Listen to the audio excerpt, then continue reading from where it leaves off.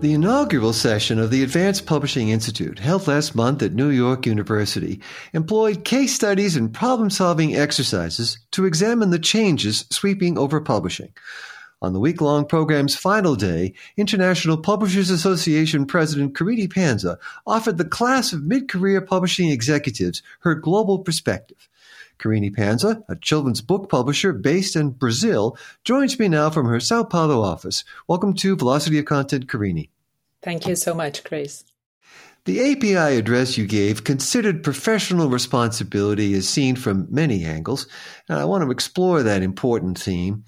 So tell us, how did you address, first of all, the responsibility you feel as a children's book publisher? Well, Chris, it was an amazing experience to share that time with those students and share my thoughts with them. They were willing to hear about my international experience and also about my career as a children's book publisher. Publishers have an enormous responsibility, and us as children's books publishers have even bigger responsibility. And I know that not only from my career, but also as a mother. So that ability that we have to create shared moments between parents and their children, the opportunity to cover important topics in a way that children can relate to themselves, and the learning of a language. So lots of experiences all related to books. Artificial intelligence and chatbots loom as threats for many publishers, Karini Pansa, just as ebooks did a decade ago. What lessons have you drawn from that last existential crisis that you hope publishers will apply to AI? It's interesting, Chris. 10 years ago, I was in Yale, so having the same course. I was at the audience at that time. Publishers historically are big embracers of technology, and there have been so many new technologies where we have adapted and incorporated to our business. So at that time, I remember having various reassuring voices telling that ebooks were not going to replace printed books. They were just going to be another type of books, another methodology to sell them and to find them as consumers. So I think that we have nowadays the same perspective. We need to embrace artificial intelligence. We need to adapt it to our works. And it is already being adapted for different parts in the publishing business. And I'm sure this will continue to be used in different ways. So we just need to be very careful about the responsibility of the content, where this content come from. So the learning process of those machines. And this is something that needs to be discussed with big techs, with the authors, and all the involved in this environment. So if I need to say something very short, I would say embrace it and work with it within your business. And you contrast the responsibility that publishers take for their work with the abdication of responsibility by the large tech companies. Karini Pansa, what is irresponsible about the way these companies are spearheading the drive to AI? It is amazing, the value of publishers. And, what is amazing in many ways is that we try to make the book the perfect bridge between the author and the reader, as if we don't exist, as if we didn't have to do anything. So the reader shouldn't see the work of the publisher. So sometimes people just don't realize that a publisher exists. If we contrast that to those large companies, they're not legally responsible for what is in their platform. Google, they make sure they just point to the most relevant search results, social media, and individual content. So this is individual content responsibility.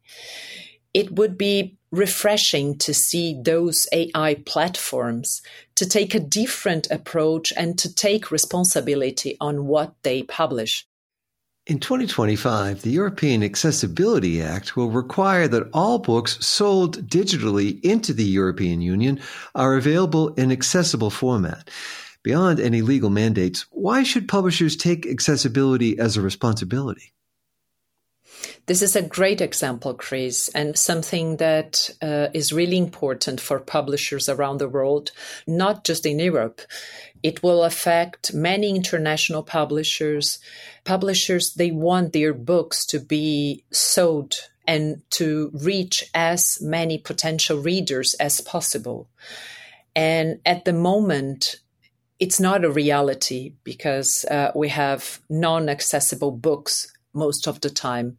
So all of the discussions since the adoption of the Marrakesh Treaty and the European Accessibility Act show that publishers can change their workflow and they are able to make born accessible books a reality. So they start from accessible books to create a title. As IPA president, Karini Pansa, you have responsibility for supporting the freedom to publish around the world. What threats to this freedom do publishers face today? Oh, Chris, this has increasingly became more and more discussed recently. So the freedom to publish, like the freedom to read and the freedom of expression, is under increasing pressure around the world. We see publishers being threatened in many different ways, whether that is through more traditional state pressure, but also on social media, like media pressure. We see books, especially for young, being targeted. As an example, in Turkey, that might mean just being classified, but some books were classified obscene and they were forced to be taken out of the shelves or to be shrink-wrapped so that children could not have access to that. And those books, they were mainly of LGBTQ themes.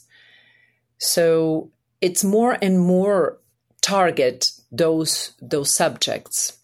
The same pressure can affect either booksellers or librarians.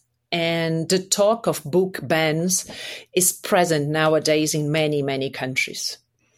When considering the International Freedom to Publish Prize, our colleagues at AAP, the Association of American Publishers, they were confronted with many publishers doing brave work, but they didn't want much attention to their work, what it's being done, because they don't want to be seen in this position. So it is something that we see as well in some countries. So nominations for our 2024 Prix Voltaire are now open until March 22nd. And we hope to be able to recognize more brave publishers who stand as an inspiration to us all. Karini Pansa, President of the International Publishers Association, thanks for speaking with me on Velocity of Content. Thank you so much, Chris. It was a pleasure. That's all for now. Our producer is Jeremy Brisky of Burst Marketing. You can subscribe to the program wherever you go for podcast. You can also find Velocity of Content on YouTube as part of the CCC channel. I'm Christopher Keneally. Thanks for joining me.